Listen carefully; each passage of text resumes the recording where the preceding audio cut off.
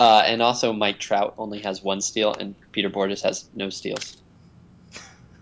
Okay, that's the intro sound. That's the intro. And then people will be like, what? And then later it'll make sense. Okay. All right. Good morning, and welcome to episode 184 of Effectively Wild, the daily podcast from baseballprospectus.com. I'm Sam Miller with Ben Lindbergh. And just before we start the show, Ben counts down 3, 2, 1. Mm-hmm. And he's not actually doing anything. He's merely telling me when to go. And yet he does it in this sort of slow, dramatic way, like as though we all need to be quiet now, and like we're all getting our last pieces of business in order. And he goes 3, 2, and then sometimes I interrupt him to ask him what number the And then I show start is, at 3 and again. then so he'll go 184, and then he'll go, okay, 3, 2, 1. And I guess there's no reason really even to count down No, because there's none. I Just could say just. go. He also does it when it's his turn to introduce, when he's the one introducing, and there's no there's no need to prep himself Yeah, at all. no, there's no All right. reason to hit record. I could just edit the track So that we how are you? be recording. That's true. That's true. You're right. It's true. It starts when you decide it starts. So, Makes it uh, formal that we're officially podcasting now. how are you doing, Ben? Okay, I was just reading because a few people tweeted at us or left comments about our hand warmer discussion from yesterday, and raised the very good point that I don't know why we didn't bring up. I don't think it's a good point. You don't? No.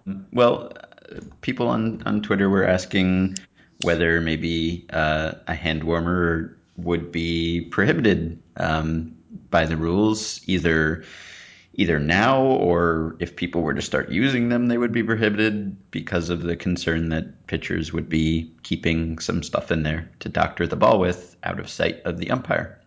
Uh, and I thought that was a valid question. Why do you not think that is a valid?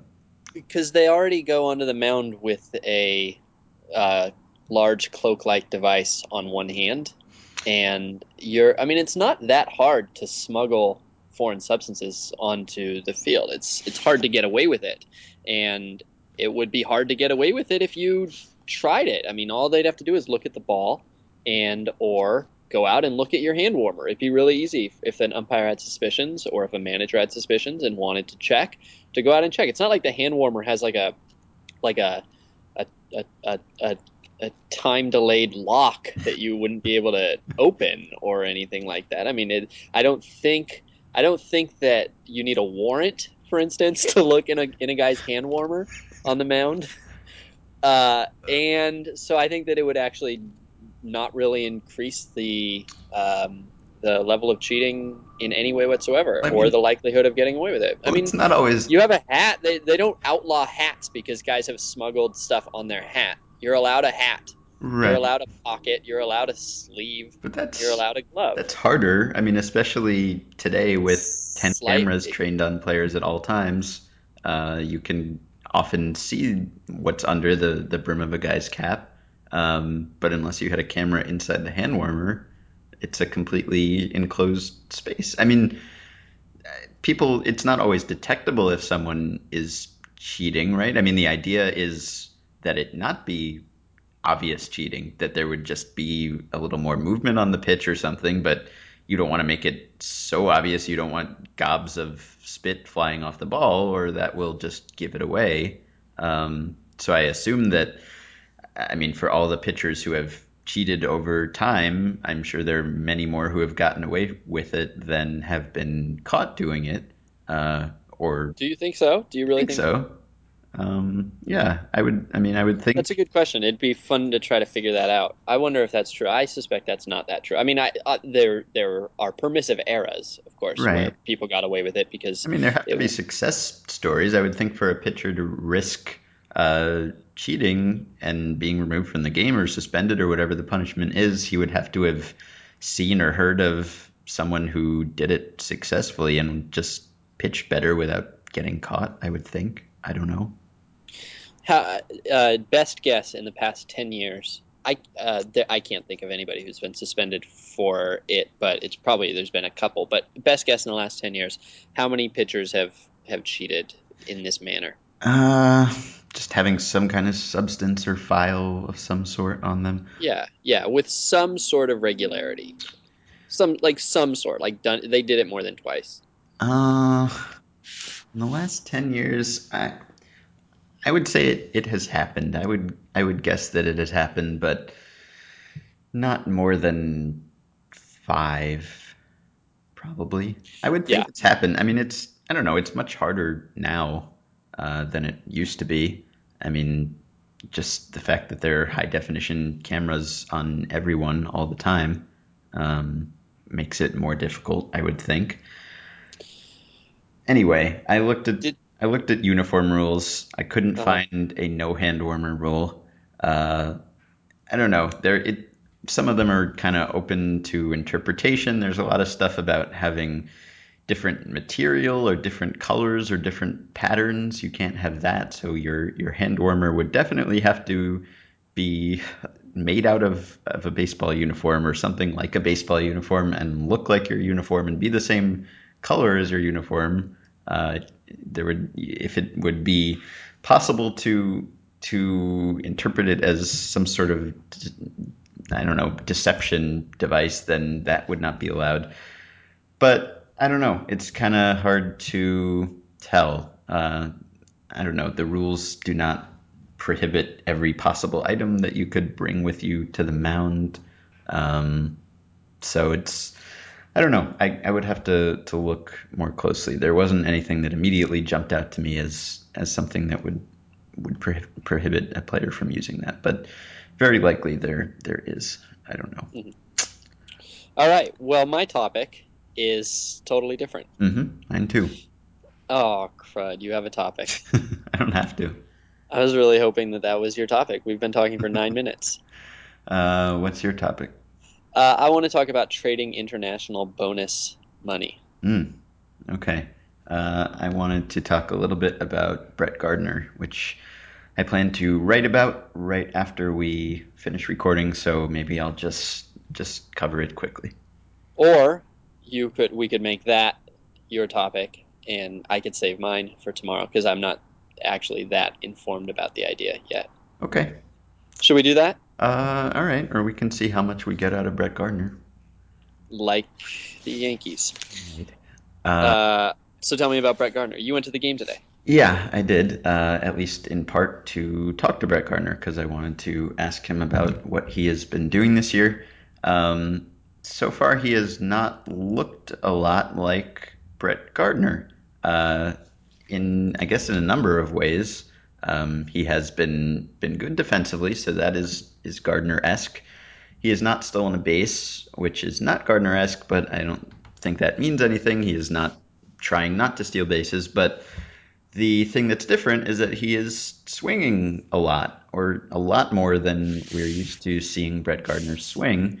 Uh, and he missed almost all of last season, but before that, when he was a full time player and a very very valuable player, his thing was that he would just kind of stand there and not swing at anything. He would swing less than just about anyone in the major leagues. In 2011, he swung at 36% of pitches he saw, which was the second lowest amount.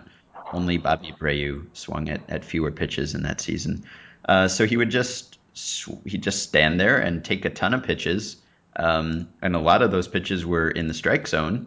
But he would just let them go by, and he would walk a lot. And then once he got on base, he was very valuable. He'd steal bases and he'd advance extra bases. And so now this year he is swinging an awful lot. He's in the top 30 or so people as far as swing rate. He's at 47% before Wednesday night's game. So he's up about 11 percentage points just from last season in his brief time last season, and that alone would be, I mean, if he kept it up for a full season, only one guy has had that kind of change in swing rate over a full season, just in the pitch FX era of the past 5 years or so. Johnny Gomes, apparently from 2010 to 2011, went from swinging half the time to swinging about how often Brett Gardner used to swing. So it would be a very notable change. And What percentile changes it? what? Not how many? What is the change from 36 to 50 or something? What did you say? It's from, well, he was the last full season, 2011, he was at 36, and now he is at 47. Okay, So it's pretty big. it Uh, is big. yeah, and so I asked him about it, and the other thing is that he's hitting a lot of fly balls, which is not something that he has ever done before. So I asked him if one of those things, one of those trends was real, or if both of those trends were real. The fly ball thing does not appear to be real. He is not suddenly trying to become a power hitter. He's just been getting underballs, he said. So I wouldn't expect that to continue, but the aggressiveness thing seems to be a real thing that he is trying to do this year. He's not going up there trying to swing at everything, but he sort of said that he felt like maybe he was letting too many good pitches go by, and possibly being too passive.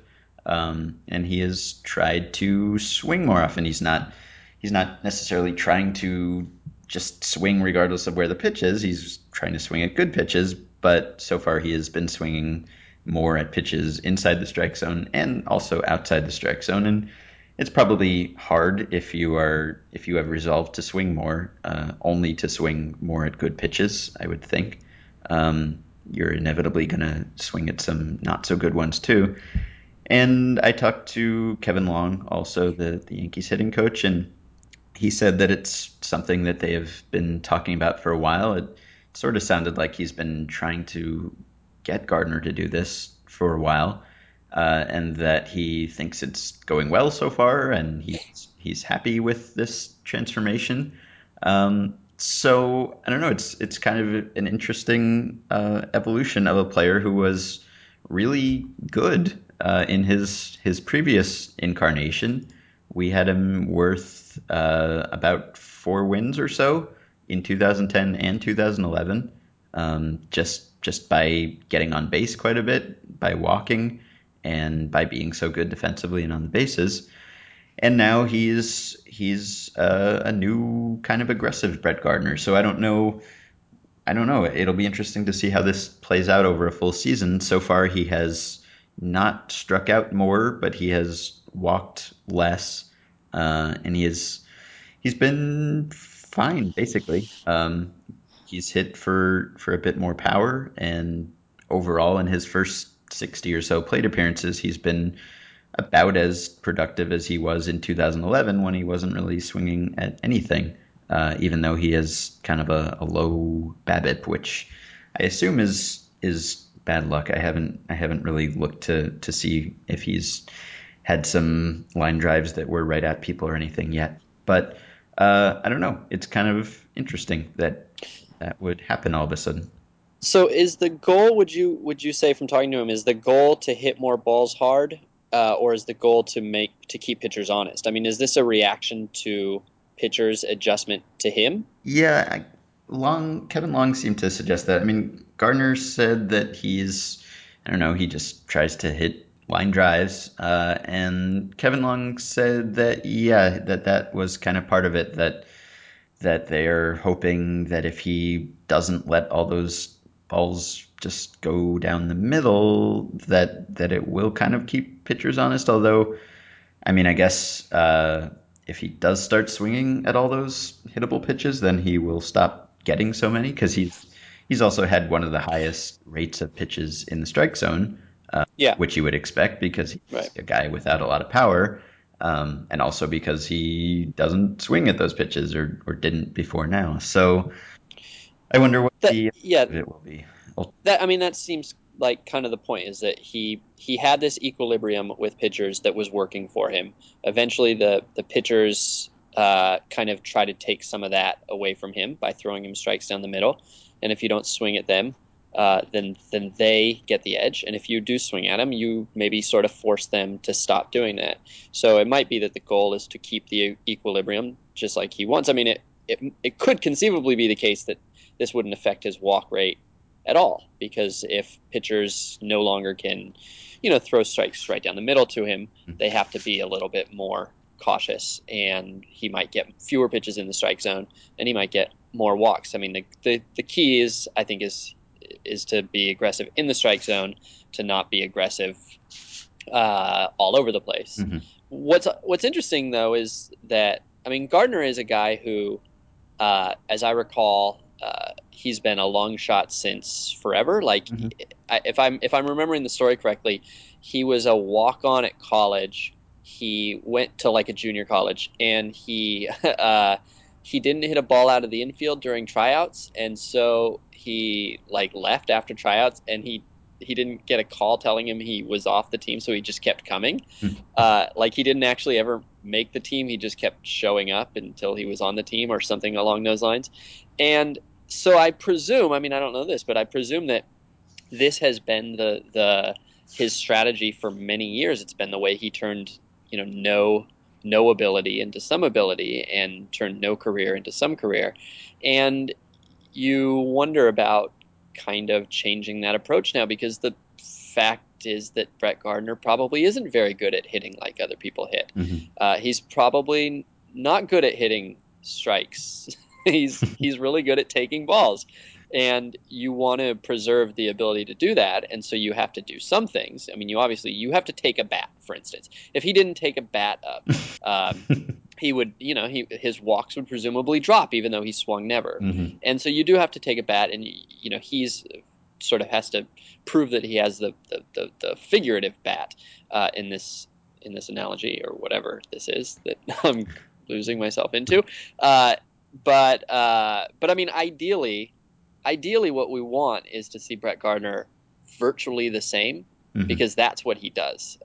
You just have to figure out a way to keep doing that. Now, in the past, I've sort of looked a little bit at guys who do this, like AJ Ellis is one, and Reggie Willits is one, whose value is basically in their ability to take pitches. Um, and the amount of adjustment that pitchers do is actually like a lot less than you would think. There's some, and so you do have to, like I say, do something to keep them honest. But it's sort of amazing how little adjustment there is. You can take the first pitch 50 straight plate appearances, and the pitch that you get in the 51st is not really that much different than it was in the first. There's some adjustment, but it's not as much as you would think, because Hmm. pitchers pitchers basically. Actually, I was just talking about this with someone recently at the Angels game. Pitchers, when you're trying to decide what pitch to throw, the hitter's tendency is basically the third priority. They basically want to throw their pitches, and so I don't know how much, and it doesn't really, the batter is only relevant sort of in as much as, like, you kind of consider it, but it's usually not the defining thing when you're making that choice. So I don't know how much pitchers have adjusted to Brett Gardner. I don't know how much this will change the way they pitch him, Hmm. but I sort of hope that it doesn't change Brett Gardner, because my sense is it won't work all that well Yeah, I mean, if it well, does. I mean, he didn't have an extended period of being terrible that prompted this, which is kind of interesting. I mean, it's not like this was a response that he had to make to keep himself, to make himself a viable major leaguer. He wasn't like a fringy guy before this when he was healthy. I mean, in 2011 he wasn't as productive as he was in 2010, and he did walk less. Um, I don't know whether this is a response to that. He was still basically a league average hitter, roughly, which made him a really valuable player because of all the other things he does. Um, but I don't know. I mean, I guess he's not that great when he puts the ball in play. I mean, you would expect a guy like Brett Gardner to have a really high BABIP every year and beat out a ton of base hits, and I guess he does get a fair amount of infield hits, but his BABIP is, I mean, career 317, which is not particularly impressive for a ground ball speed guy. Um, so, yeah, it will be kind of interesting to see what happens if he continues to put the ball in play more. I don't know. He has been one of my favorite players for a while, just because I just never saw anyone like him. When I was growing up, as someone who watched the Yankees all the time and rooted for the Yankees, there weren't a lot of players like this. I mean, there were a lot of patient hitters in the kind of dynasty Yankees lineups, but not so much guys who were great defensively and great speed stolen base guys, and guys who beat out infield hits. I guess there were some, but not really quite in the mold of Brett Gardner. So when he showed up, he was just kind of a new creature to me, something I had not really watched on a regular basis before, and it was really fun to watch him. And I do remember when he was in the minor leagues, as you were saying. I mean, his numbers were good then, and his walk rates were good then. But people questioned whether it would translate or whether he would be one of those guys who doesn't really have the power to keep pitchers honest, and would kind of turn into what D. Gordon has kind of turned into so far, where he wouldn't really be able to use his speed because he wouldn't be able to get on base enough. But he has managed to do that, and I guess this is the latest evolution in his effort to do that. So I will be watching with interest. You know what else is weird, Ben? No. Uh, so he doesn't have any steals this year, Hmm. and Carlos Gomez doesn't have any steals this year, and Jose Altuve doesn't have any steals this year. And in fact, steals are down a lot. There's last year there was a steal every 1.5 games, which is actually there's two games played for every game. You know, Hmm. there's the home team and the visiting team. Right. So actually, a little bit more than you know what I mean, though. Yes. A steal every 1.5 games this year. There's a steal every two games, which is Hmm. a significant difference, and their success rate is unchanged. So defenses are. It seems that defenses are making it harder to steal. I wonder if that's a early season fluke or a thing. But we'll probably, you know what? Now that I think about it, we'll probably talk about it at some point in the next couple of days. And Okay. so we'll just leave it at that. Drop that little bomb on everybody and Hmm. make them wait for the rest. Okay. All All right. right. So that's 184. We'll be back tomorrow with 185, and I'm going to go watch the rest of the Mariners Tigers game. All right.